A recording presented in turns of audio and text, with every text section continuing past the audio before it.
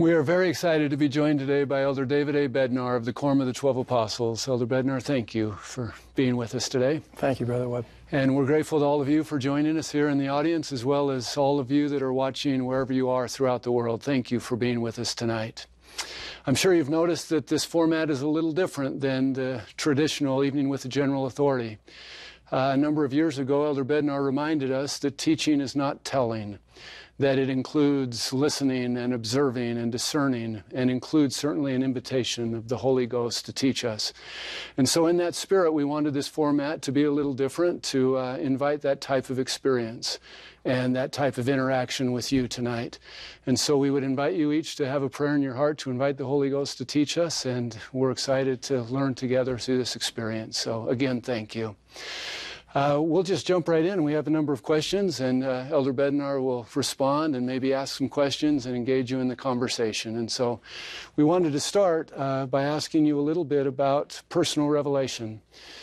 President Nelson has taught us about the importance of personal revelation recently, and we wanted to ask you what you might add to that, what you would teach us about what you've learned as an apostle and in your personal experience about receiving personal revelation. I think the first thought that comes to my mind is that we often make it hard on ourselves to receive personal revelation. By that I mean the covenant promise is that as we honor our covenants, we may always have the Holy Ghost to be our constant companion. But we talk about it and we treat it as if hearing the voice of the Lord through His Spirit is the rare event. And that just strikes me as a little curious. It's like I have to follow these 4 steps. Everywhere we get checklists, we get formulas. Do these 4 things, and the Holy Ghost is going to speak to you, and you're going to hear it. And I go, wait a minute. We shouldn't be trying to recognize it when it comes. We should be recognizing what happens that causes it to leave. It ought to be with us all of the time, not every nanosecond. But if a person is doing his or her best, you don't have to be perfect, but if you and I are doing our best and we're not committing serious transgression, then we can count on the Holy Ghost guiding us. So I think we sometimes start from a disadvantage in believing I have to gear up to recognize it when it ought to be there all the time. Secondly, I think in the culture of the church, especially in the Western world, we seem to believe that the Holy Ghost is dramatic and big and sudden when it's still and small and incremental over time. And that you don't have to recognize that you are receiving revelation in the moment that you are receiving revelation. And so because we think it's got to be big and I have to know it, we have all of these things that I think are just exactly the opposite of what really happens as we receive revelation. I think Nephi is the perfect example of this model. He went not knowing beforehand the things that he should do. And what is striking to me about that experience is that he's writing this after it happens. So he has to look back and reflect on his experience. And I don't mean to use casual language, but in the vernacular of today, I think he's saying, I was absolutely clueless how this was going to work. But he goes. And as he's going, he's being guided, but I'm not sure he knows that in every instant that he is pressing forward and going. Now, the reason that's at the very beginning of the Book of Mormon is so every one of us will read it 48 million times in our lives. It's before the Isaiah chapters. I think that may be intentional. So you get there and you get stuck and you go back and you read that over and over and over and over. But we never make the connection that what happened to him is probably how it ought to be working for us. I find members of the church who are terrified, I'm going to make a mistake. Did Nephi make a mistake the first time when they drew lots? Didn't work out. But boy, did he learn a lesson, and his family. Didn't work out when they tried the gold and all their possessions, but they learned a lesson. So it doesn't have to be big, dramatic, quick, all at once, and it works every time. It's just probably the opposite of that. But somehow we've come to the conclusion, I think those assumptions get in our way. I think that's a really great response for us in teaching young people especially. In conversations, I've heard you also refer to that being true when revelation comes through the leaders of the church, for members of the church, and the way we see that and respond to revelation from President Nelson and other leaders of the church. Would you add anything in our understanding about revelation when it comes to responding to the revelation of those who lead? I'd be happy to. Again, many members of the church are talking about how much revelation has come just since President Nelson became the president of the church. And again, I hope none of this sounds sarcastic, but thank goodness, because we didn't have much with President Monson, and we didn't have very much with President Hinckley. The things that are coming forth now have been worked on for years and decades. I think the perfect illustration for people of our age, maybe just old guys like me, President McKay in the 1950s is highlighting the importance of the family. In the 1950s and the 1960s, TV programs are called Father Knows Best and Leave It to Beaver. They cannot be any more clean than this. So why in that era is President McKay emphasizing the family? Because you needed it for today. And it would be 70 years too late if you were starting today. So this is not new. In many instances, the revelation is not what to do. The revelation is when to do. President Hinckley, small temples. Everyone attributes small temples to President Gordon B. Hinckley. He came home from his mission. He worked for the church in the missionary department and in the communication department. David O. McKay invites him to his office and says, Brother Hinckley, we're going to build a temple in Europe, and we need to present temple ordinances in many different languages, even at the same time. They'd never encountered that challenge before. Gordon B. Hinckley didn't do this by himself, but that was the beginning of exploring the use of audio-visual means of presenting temple ordinances. In the 1960s, as a member of the 12, he's in Asia. I've read minutes from the Quorum of the 12 where Elder Gordon B. Hinckley writes from Asia and says, the methods that we use for temple ordinances in the large temples in Utah won't be appropriate for what we need to do here. This is in the 1960s. In the 1970s, he's a member of the First Presidency. With Spencer W. Kimball, the first small temples are built. Then he becomes the president of the church, and we tell the story. He's in northern Mexico. He's concerned about the saints there who don't have access to the temple.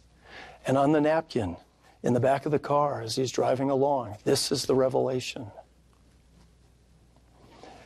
The revelation to President Hinckley was not the idea of a small temple. We're going to have 100 of them by the year 2000. It was the when, not the what. Thank you.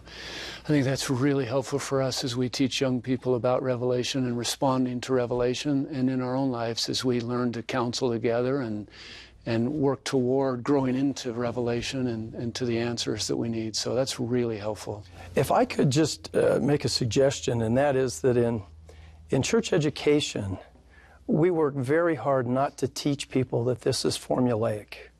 Do these three things. There are principles related to the receiving of revelation. For example, probably everyone in this setting and everyone listening has read President Packer's talk about the snow white birds. There's a very important teaching about revelation in his introductory comments. I can't quote it, but he said, as I was preparing for this message, to deliver this message, I had to do my preparation in very small snippets of time between other obligations. And he said, one of the steps of my preparation was to come to this campus and walk around. And I went into the Mazer building at BYU and stood there because that was the venue where he was going to deliver the message. And he said, Harold B. Lee taught me that revelation is more readily recognized when you're in the place related to the need for the revelation. And then all he said was, President Lee was right. Well, what he's telling you is, if I'm delivering this message on this campus, there's value in being in the place, pondering and praying and seeking for help. And that has huge implications for today in terms of ministering.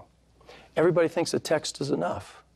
There are occasions where you need to be in the home and you need to look the people in the eyes, because you're going to receive impressions and inspiration in the home that you'll never get any other way. That's really great. It causes me to think of another implication, and that would be as teachers, as we prepare and we're praying for the students we're teaching, maybe going over a roll with their names in our minds, right? So it's not just preparing a lesson, but we're seeking inspiration for those that we're teaching and ministering to. So, without, again, lots of times there will be a sudden stroke of inspiration and you will have a name come to your mind, or you might even see a familiar face. I would suggest that when it comes suddenly, that's exactly what the prophet Joseph said, sudden strokes of intelligence. And those are quite remarkable. Thank you. That kind of leads me to another set of questions. Are we okay to move to another idea? No, I want to ask them a question. All right, perfect. So help me know if any of that was confusing or needs additional clarification before we move on. What did you hear in what was just said? Please, let me reach. We'll just pass this back, please. Okay, I guess I'm trying to understand exactly, it's not what to do, it's when to do. Every once in a while, we will receive revelation on what to do as well. Is that? Don't make it mutually exclusive. It's not one or the other. But many times, what to do is pretty clear. But it's the timing and the when to do that we struggle with. So it's both, not one or the other. Okay. Is that okay? That's a great question. Is that clarifying? That help? Yes. Okay, let's pass it back over here, please.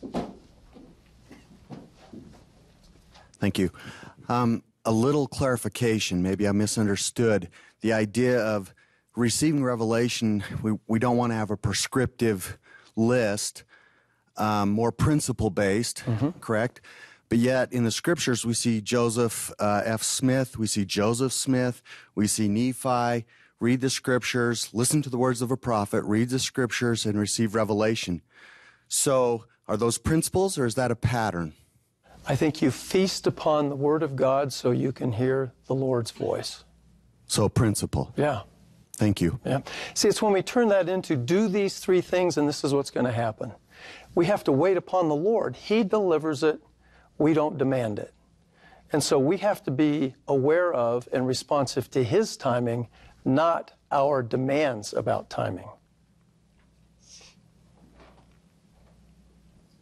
So the way I understand it is that we should live our lives in such a way that we're always ready for the revelation whenever the Lord is ready to pour it out on us. Hold it. Not ready for. See, that language suggests to me, whenever it comes, you're living in the revelation.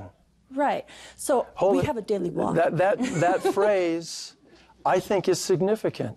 Instead of thinking we cruise along, I got to stop what I'm doing now and I got to get geared up to receive revelation. You're always in it, that we may always have His Spirit to be with us. Now, there are people who will be extreme and think I have to, about the can of beans at the grocery store. This does take a little common sense as well. But to think that somehow our daily life is divorced from that ongoing influence of the Spirit, and it only comes when we gear up somehow according to the formula, I think gets in the way and messes us up. Excuse me, go ahead. Oh, I was just thinking, I think probably you gave the talk about having a constant communication with God and how we pray in the morning, and then we're constantly communicating with Him, just as the way we can always have love in our heart, we can always have a prayer in our heart. And so that it's not really just gearing up for that revelation, but we're always walking and being tutored by God all throughout our lives, throughout every day. Think of how Oliver Cowdery came to become Joseph Smith's scribe. He hears about golden plates, he hears the story about Joseph Smith, and he has a desire to go meet him. Well, where did that come from? This is the 6th section of the Doctrine and Covenants. Let me quote this real quick.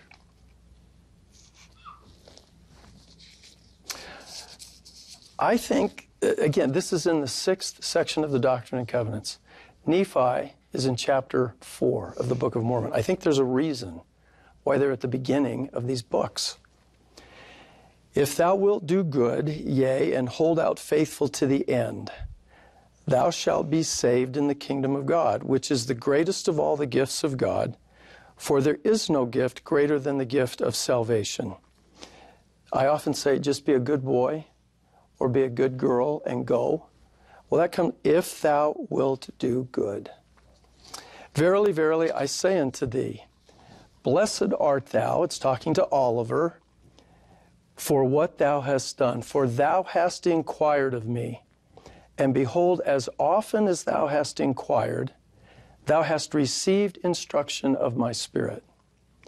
If it had not been so, thou wouldst not have come to the place where thou art at this time. Behold, thou knowest that thou hast inquired of me, and I did enlighten thy mind. Now, the next sentence in this verse, to me, is the most compelling. Oliver was being inspired, and he had no idea that he was being inspired. He was receiving revelation, and he had no idea he was receiving revelation. So a revelation comes through Joseph to Oliver to tell him he had been inspired and was receiving revelation. And now I tell thee these things that thou mayest know, that thou hast been enlightened by the Spirit of truth. So that's what I mean about we're in it, not just stopping to try to get it. Thank you. Same question. Is this confusing or is this helpful? I think the implications that I'm hearing from these principles, especially receiving revelation in the place that you are, speaks volumes to what we do in church education to be where the students are. If we only think about our profession of being in the classroom, just teaching, we may miss the opportunity to be receiving revelation for our students so that we can teach to their needs. That means talking to priesthood leaders. It means calling home. It means going to a ball game. It means being with them, not just looking at a role, but looking in their eyes and learning their stories so that we can teach to them. And I think all of that is a part of our preparation so that when we are in the classroom, our teaching can be with greater power and greater authority that comes from the Holy Ghost. I think one of the greatest sources of insight that you have are the questions that your students will ask. Over a number of years, I've had a practice of using my iPad. Now, I'm not recommending this, I'm just describing this, okay? And for example, just recently I was in a place, met with 1,700 young people on a Friday night.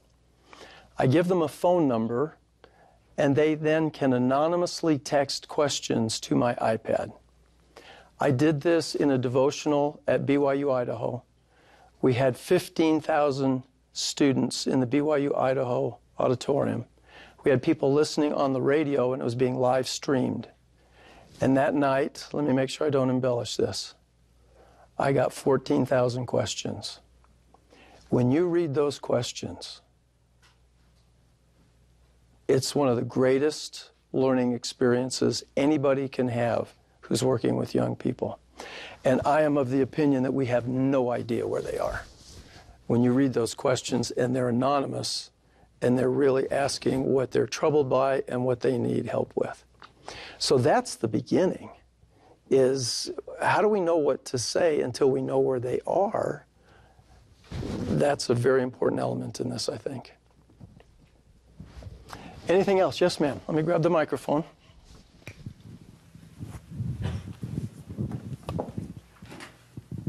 Just yesterday, I listened to the talk by Elder Holland, Cast Not Away Therefore Thy Confidence, and in it he spoke about Oliver Cowdery and how he missed the opportunity to translate. And Elder Holland said he missed the opportunity of a lifetime within the lifetime of the opportunity. And I thought about that when you said the when. And so the confusing part to me is, if we know we need to do something, how can we ensure that we do it at the right timing? Because for me, I have so many weaknesses and I mess up. Like how you spoke about Nephi, that he cast lots and then the gold. How do we know that we're doing it right? I think you will find my answer wholly unsatisfactory. Nephi didn't mess up. It was a learning experience. Line upon line, precept upon precept, he was being prepared to go back, not knowing beforehand the things that he should do. And I'm a really simple-minded person. If you're doing your best, you're consecrated, you're devoted, you're not going to mess somebody up. Heaven is in charge of this, not you, not me. So, as a member of the 12, I have assignments all the time that I just cannot possibly do. But you just have to go. And as you do your best, you are enlarged, you're magnified. You won't consciously always know, oh, this is the right time. You just do your very best.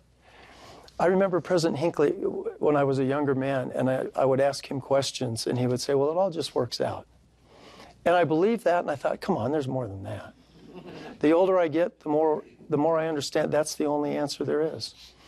God is not going to leave you hanging out there alone as you're trying to succor and nurture and minister to his children. So if you do your best, it'll work out. And you'll learn lessons along the way. Now, please help me know if that was lame or if that was helpful.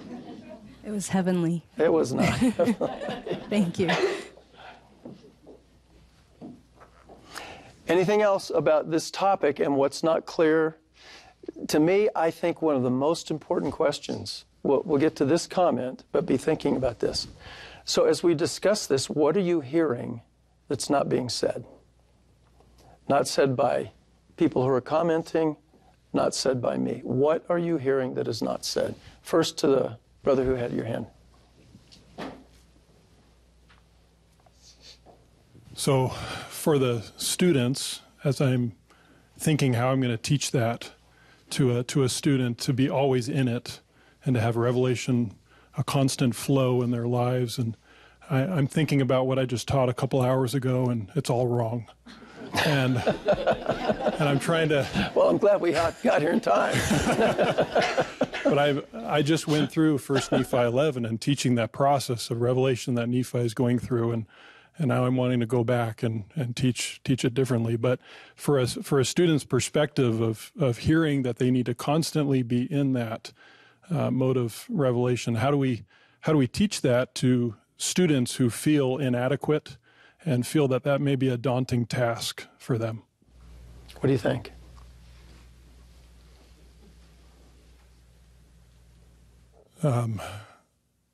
I feel that would be, personally for me as a student, that's a daunting task for me. But my own thoughts turn to, as I draw closer to the Savior in all that I do and recognize and have faith in the atonement, then I'm equal to that task and can be if he asks me to do it. Let me suggest something and tell me what you think, okay? Instead of thinking, what am I going to tell them, the focus is on what would I ask them. And not only what would I ask them, but what would I invite them to do. There could be some portion of the time devoted to a really honest discussion. This is intimidating for all of us. So help me know, what do you think, given where you're at and how overwhelming that looks? Where would you start? The very act of asking them that question is inviting them to act. And if that student will begin to give voice to some answer, that is an expression of faith in Christ. Faith is a principle of action and of power. As we act in accordance with the teachings of Christ, then we are blessed with his power. What all of us want is the power so we can act. That doesn't work. So our instinct ought to be not, what do I tell them? But the question is, what can I invite them to do? What inspired question can I ask? Which, if they are willing to respond, will begin to invite the Holy Ghost into that person's life. That individual is inviting the Holy Ghost to answer the question. We can't, but he can. And our role is to make it safe to discuss those things and to invite them to act so that the Holy Ghost can teach. What's your response to that? Well, that's wonderful. It's now the task is for me to be prepared and to be in tune with the Spirit to ask the right question to help them understand that. And see, and a part of what we always want to do in the Western world is, here's the formula for asking the right question. If you love the kids and you look at them and you listen to them, the questions are really very simple. So given what you just heard, what are you learning? And each one of those observations then allows you to that was talked about over here. You got to know where they're at. You're learning a little more about where they're at. You're better able to aim it appropriately in what you ask and in what you say.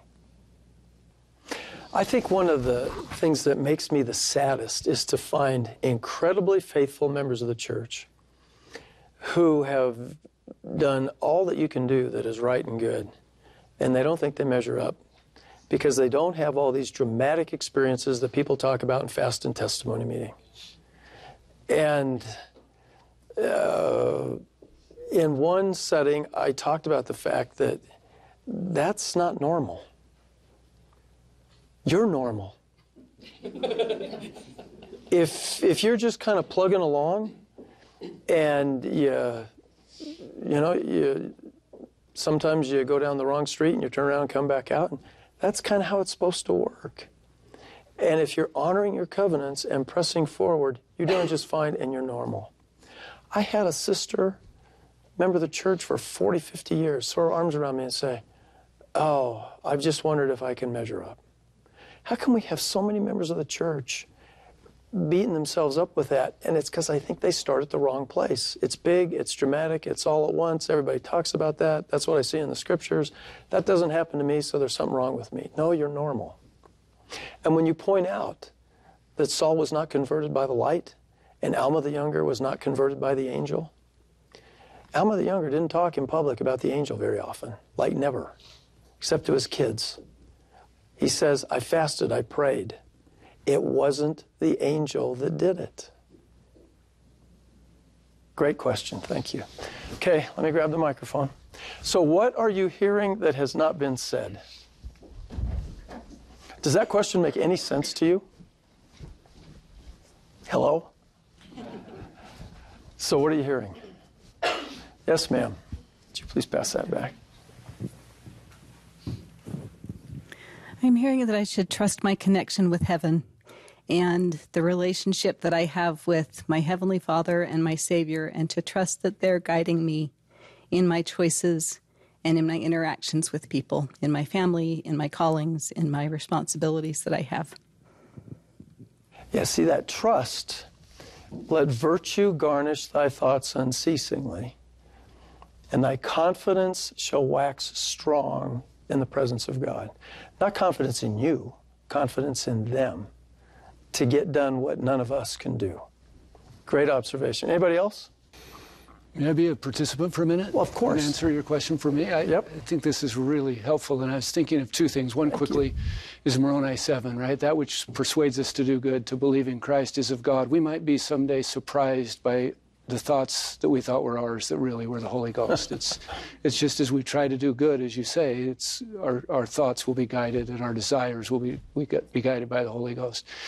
The other thought I think is really interesting is I've been thinking about President Nelson's talk on Revelation and how he said, pour out your heart, speak with Heavenly Father, be honest with Him, and then listen, write down the impressions that come and act on them. And then he said, if you will do it day after day, week after week, month after month, you will grow into the principle of revelation.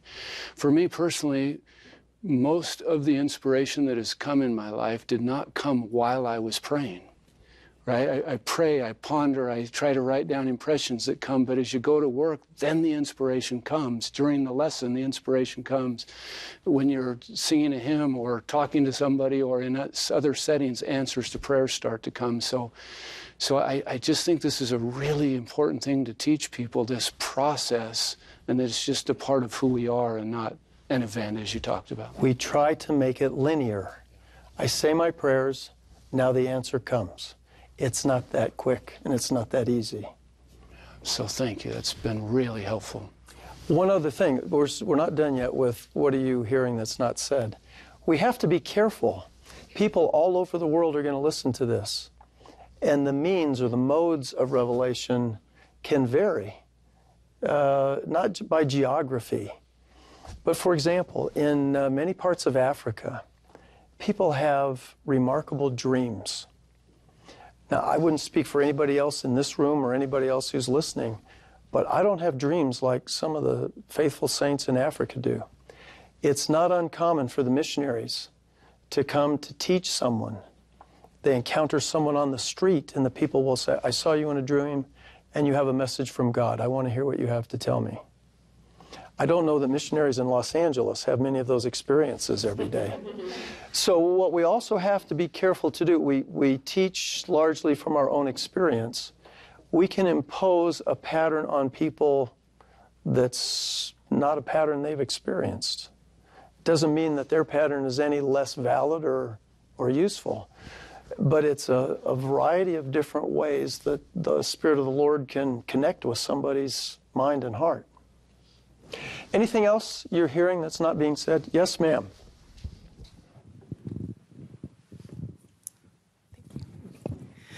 Well, what I heard and what I felt is that really what it boils down to is understanding and having faith in my divinity, that I'm a child of God, of a Heavenly Father that loves me and wants my successes and wants to talk to me and communicate with me. And I think our youth, especially if they can understand who they are and whose they are, that Heavenly Father is, we can have the Spirit with us always, that revelation always. He wants to communicate with us. And if we're trying to do good and be good and draw close to Him, He's always there. Thank you very much. Anybody else? Yes, sir. Thank you.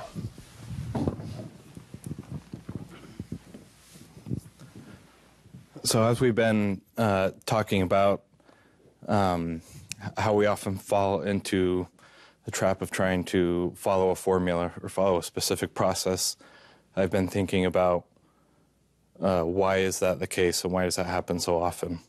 I think all of us could relate to that. And I think it's because, or at least one reason, is because we lack confidence in ourselves to be able to do it on our own. So we want to rely on a process that somebody else has come up with that has worked for them. And so I guess the question is, how do we increase our confidence in being able to receive revelation on our own and not try to rely on a process we've heard from someone else? Now, you know my first question, don't you? What do you think?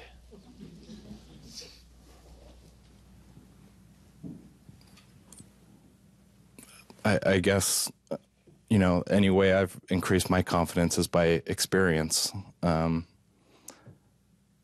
But I feel like it's a little bit difficult in this situation because if you don't have those experiences often, you know, you don't get a chance to build up that confidence. Okay. Let me read a quote.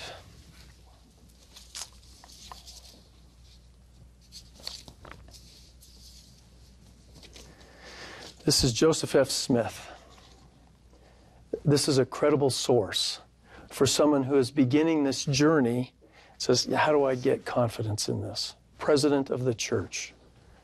Show me Latter-day Saints who have to feed upon miracles, signs, and visions in order to keep them steadfast in the church.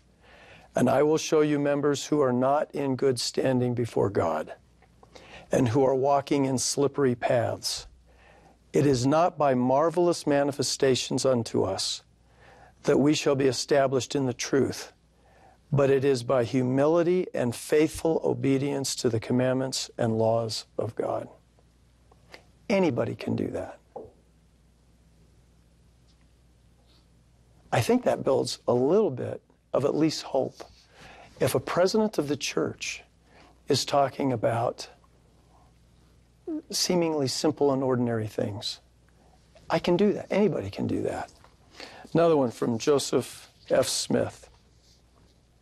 As a boy, I would frequently ask the Lord to show me some marvelous thing in order that I might receive a testimony.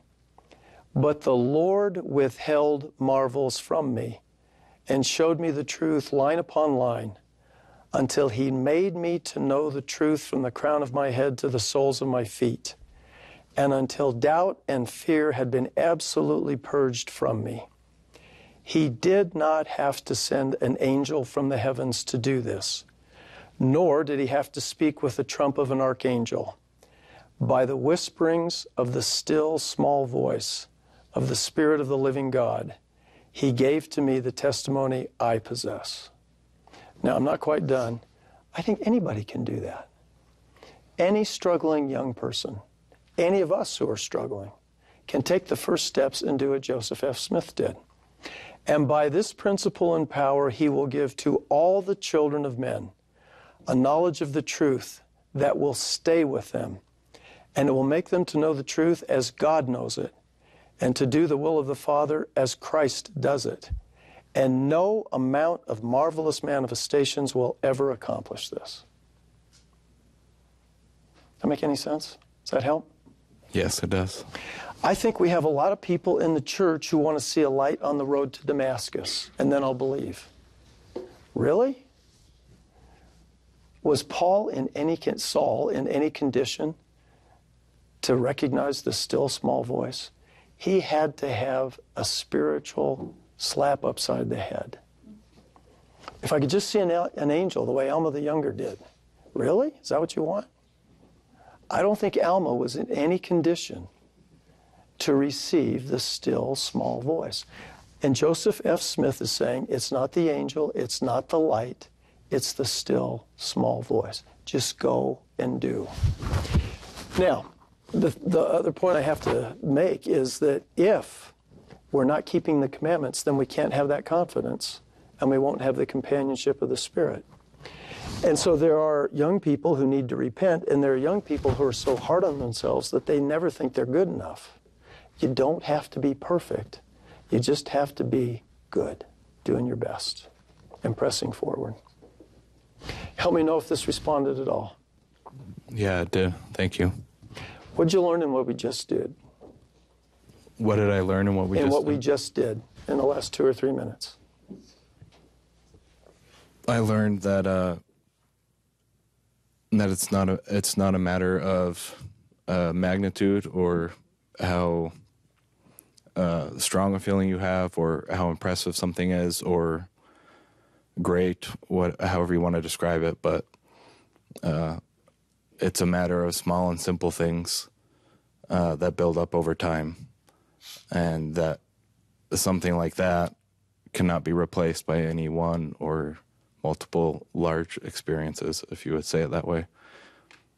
And what did you learn about helping a young person to start that journey? That was the real crux of your question that you asked.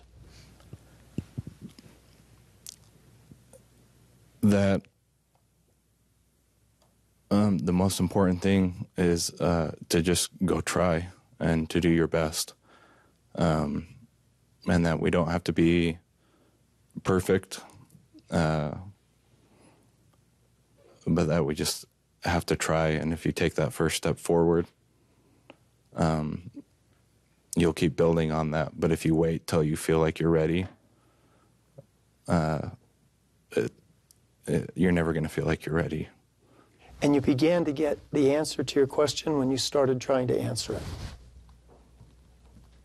Because the Holy Ghost then illuminates your mind, expands your understanding. Now, someone will turn that into a formula. And they'll say, every time a person asks you a question, just, well, what do you think? You got to love them. And you have to be genuinely concerned. That may work with you. It may not have worked with someone else. So don't make it formulaic. You have to be open to a wide range of things that you might invite and entice somebody to do so they can act and learn for themselves. Great question. Okay, what do you want to do? I have some other questions, if that's all right. Okay. I want to make a quick editorial comment, I think, though, for our teachers, because I think what we've just learned is remarkably helpful, but also the model. I know we've just been cautioned not to turn this into a formula, but there's a principle here behind being focused on students and their progress and not just what we say, right? And to respond with it. So while you don't want formulas, I hope you pay attention to the model and the principles behind the model and what it means to be centered on students and not on just what we say. Anyway, thank you for if you teaching love us. them, and if you really are trying to do what heaven wants, you'll just be guided in the simplest of ways. The questions are not complicated. You're just trying to find out where they are because you really care. And so my question actually built off of that, really. You've spoken a lot and written a lot about being student-centered and focused on their progress. And I just wondered if there's more that you would like to teach us about inviting the Holy Ghost into that process and teaching for learning, not just to have said something, if that makes sense. Appoint among yourselves a teacher, and let not all be spokesmen at once, but let one speak at a time, and let all listen unto his sayings, that when all have spoken, that all may be edified of all, and that every man and woman may have an equal privilege. Appoint among yourselves a teacher. I'm not suggesting that this is what this phrase means, but it's something to think about. We're not the teachers, the Holy Ghost is. That is an admonition to appoint the Holy Ghost to be the teacher. And a pattern, not the only pattern, a pattern is to let one speak at a time and let all listen unto his sayings. That sounds so simple, and it might even look easy. This is not a TV talk show. Hey, what do you think? If people feel safe and they can give voice to some of their questions and what they're not sure about, they don't learn from other people in the room, but they participate in a collective expression of faith in the Lord Jesus Christ, as everyone in that setting is asking, seeking, and knocking. And in that individual and collective exercise of faith, we invite. The word appoint doesn't mean designate. We can't designate the Holy Ghost to be the teacher, but we can invite and entice the Holy Ghost to be the teacher. I want to tell you just quickly about a missionary meeting. We had been discussing a number of issues, and I asked the missionaries, what are you hearing that has not been said? Now, we've had that question here. You ready for this answer from an 18-year-old missionary in the field for 4 weeks? His answer was, Elder Bednar, if I hear it in your voice or in the voice of another missionary, that's a message for everyone. If I feel it in my heart or have a thought in my mind, that's from God and it's just for me. Are you dazzled by that answer?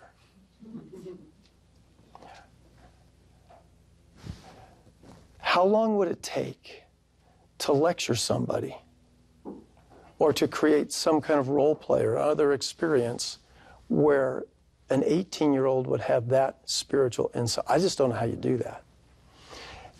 So inviting them to act, to exercise their faith, helps to entice the Holy Ghost to teach them individually and everybody collectively. And I think everything about this, it's not just being learner-centered, It's being learner-centered and inviting the Holy Ghost to be the teacher. We have a role to play. We do the inviting and the enticing and some of the, not facilitating. We don't direct, we don't facilitate, we guide. But then the Holy Ghost does things in remarkable ways.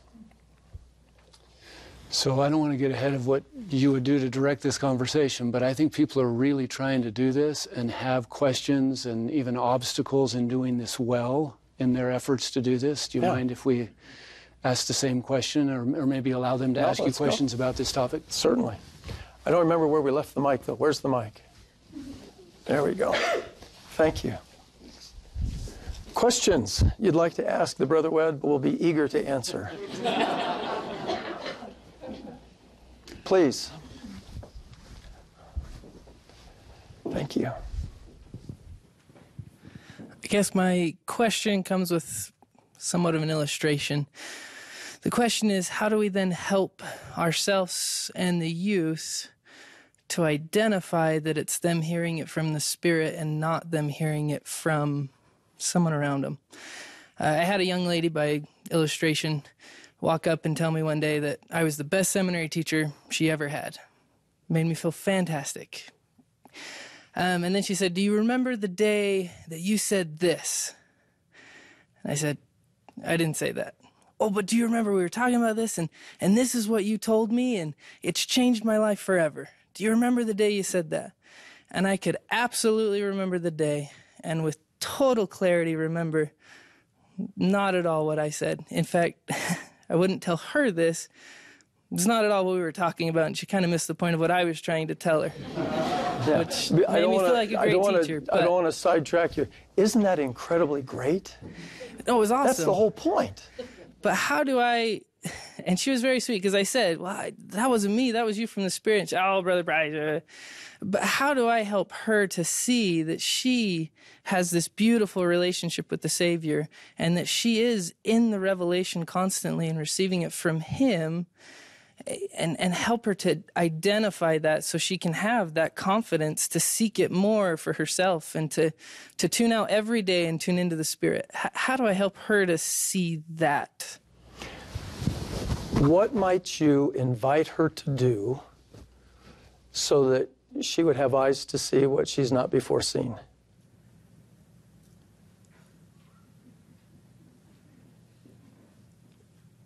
Something that helps me, perhaps, pondering, reflecting, writing down, so that I can identify that experience. The Holy Ghost will bring all things to our remembrance. I'm just trying to come up with an illustration so this doesn't just fly at 80,000 feet. She's had this remarkable experience where she heard something that clearly was not being said. And you help her identify that one. Ask her to think through her experience. Come back in 2 or 3 days. Can you find 1 or 2 more episodes like that? And do you find a pattern in those 2 or 3 things that have taken place? And what brought that about? Have her think about that. And when she comes back, she's going to dazzle you with something like, if I hear it in the voices of everyone, that's intended for everybody. But if it's just to me, that's from God to me individually. Now, I understand we have a wide range of young people, and they have all kinds of challenges and issues. But we ought to expect them to be what we tell them they are. And we ought to invite them to act. And you will stand all amazed at what they come up with. So I don't know this girl. I haven't looked at her. I don't know if that's the right question, but that's an example of, think first about what do you invite them to do so that they can learn what they need to learn instead of thinking, how do I help her or what do I tell her to do? Now, the look on your face is going, I see other faces and other students, and now you've got me thinking. So I don't have you thinking. Very good point. So can you take just a second? What's happening to you right now as you think about that? For lack of a better term, I'm marinating in the Spirit, and you've got. I am now engaged in a moment where I'm thinking deeper and the Spirit's prompting me, and hopefully I can look into her eyes, and when the time comes and that student or another student will be able to engage in a process where she then recognizes that it's the Spirit prompting her. Okay. Thank you very much. Anybody else? You're afraid to ask a question because you think I'm just going to turn it back on you. Please.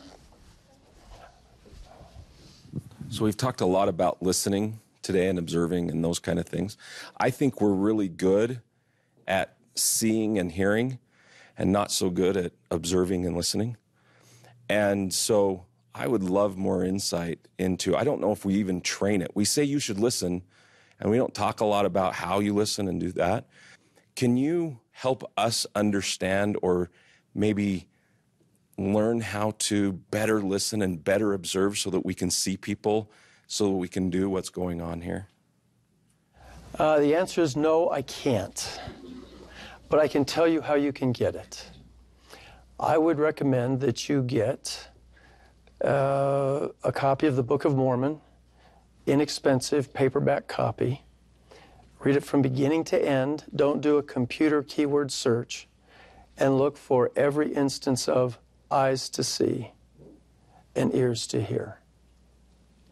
And do that in the Doctrine and Covenants, and do that in the New Testament. Do it in all of them.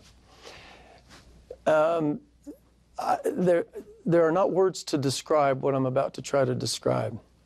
As you go into the Scriptures as an agent, asking, seeking, and knocking, and your question is, how do I see what I usually don't see? How do I hear what I don't usually hear?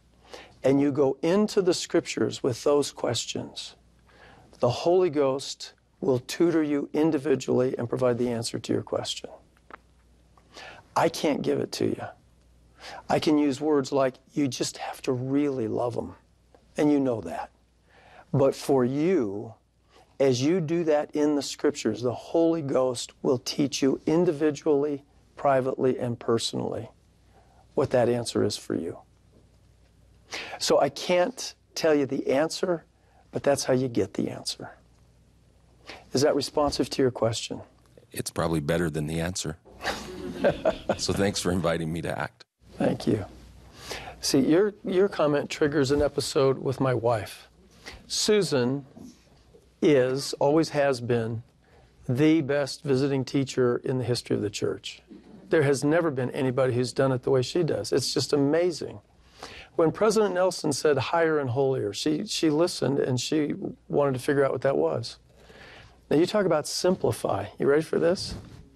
She said, David, I've been thinking about this and praying, and I've come to a pretty stunning conclusion.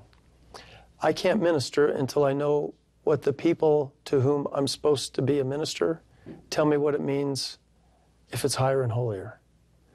So the inspiration to her was to go to the sisters, some of whom she had been home or visiting teaching for a long time. And she said, what does it mean to you that ministering will now be higher and holier? Now that's the simplest question you could, it's the most obvious question you could ask, and nobody asks it, which is why you have to be inspired to ask it. The responses she got from the sisters that she knew blew her mind. So one sister who's in a setting where a spouse is not supportive of her membership in the church, she said, I need to be with women who believe like I believe. Can you and your companion find it in your schedule to go to the temple? And maybe more than once a month. I need that. And then could we go to lunch and just talk? How about if we had a general conference? Now this is coming from the person. It's not her telling the lady what we're going to do. The lady's telling her what higher and holier means to her. And the woman says, what if we pick a general conference talk every month? And then we go another time and have lunch and we can talk about the conference talk. And Susan is going, what did I do wrong that she never told me this before? See, everybody, what did I do? You didn't do anything wrong. But now it's higher and holier. Eyes have been opened to see that in ways it hasn't been seen before. That's really simple. And what we try to do is complicate it most of the time. Anybody else on this one? Okay. Well, we're actually coming toward the end of our time together, so... Any final things you want to highlight? Anything you want to correct? No, just, I think I can speak for all of us. We love you and sustain you, and we're just really grateful for what you've taught us today and the invitation of the Holy Ghost to teach us and to act on the things we've heard so that we can continue to learn. So thank you very much. We want to give you the last few minutes, however much time you want, in fact, to share whatever you feel to share in your testimony before we close. Well, the very first thing that comes to my mind, to everyone who hears this evening with a general authority, I love you. I love who you are. I love what you're striving to become. I love what you do. We can all improve, but I say thank you. To live on the earth in this season of the dispensation of the fullness of times is the blessing of a lifetime. I say thank you on behalf of the First Presidency and the Quorum of the 12 and the Church Board of Education. Thank you. A number of years ago, when I was in Rexburg, President and Sister Hinckley were there, and we were having a dinner to express gratitude to people who were supporting the university. And I was seated next to President Hinckley, and we were talking about his schedule and all the talks that he had to prepare. And there was a moment where my hands were just up on the table, and kind of suddenly he just patted my hand. And he said, "David, this is the greatest season in the history of the restored church. David, it wasn't better in the days of Joseph. It wasn't better in the days of Brigham. Never has the church been as well regarded, as well recognized as it is today in all the world. David, never have we had the resources to move this work forward in all the world. David, this is the greatest season in the history of the restored church." And he's right. Absolutely right. Think of the things we are blessed to see. Consider that we live this year in the 200th anniversary of the first vision. And we see the church in Papua New Guinea, where a temple has been announced, in Phnom Penh, Cambodia. Who would have thought? I'm old enough to remember when I could not have conceived the thought that we would have missionaries in the Soviet Union. And now we have a temple in Ukraine and missionaries in formerly communist countries. This is the greatest season in the history of the restored church. And we have a particular responsibility in this day. There's not a gracious way to say this. When I was the president of BYU Idaho, every Tuesday we had a devotional. And every single devotional speaker began his or her message with, "You're the finest generation. You have been saved for this day." I've had that up to here. I'm just tired of hearing it. That's right. In Arkansas, where I lived for a long time, there's a saying, when you pick up a stick, you get both ends. If they've been saved for this day, it's because they have a lot to do.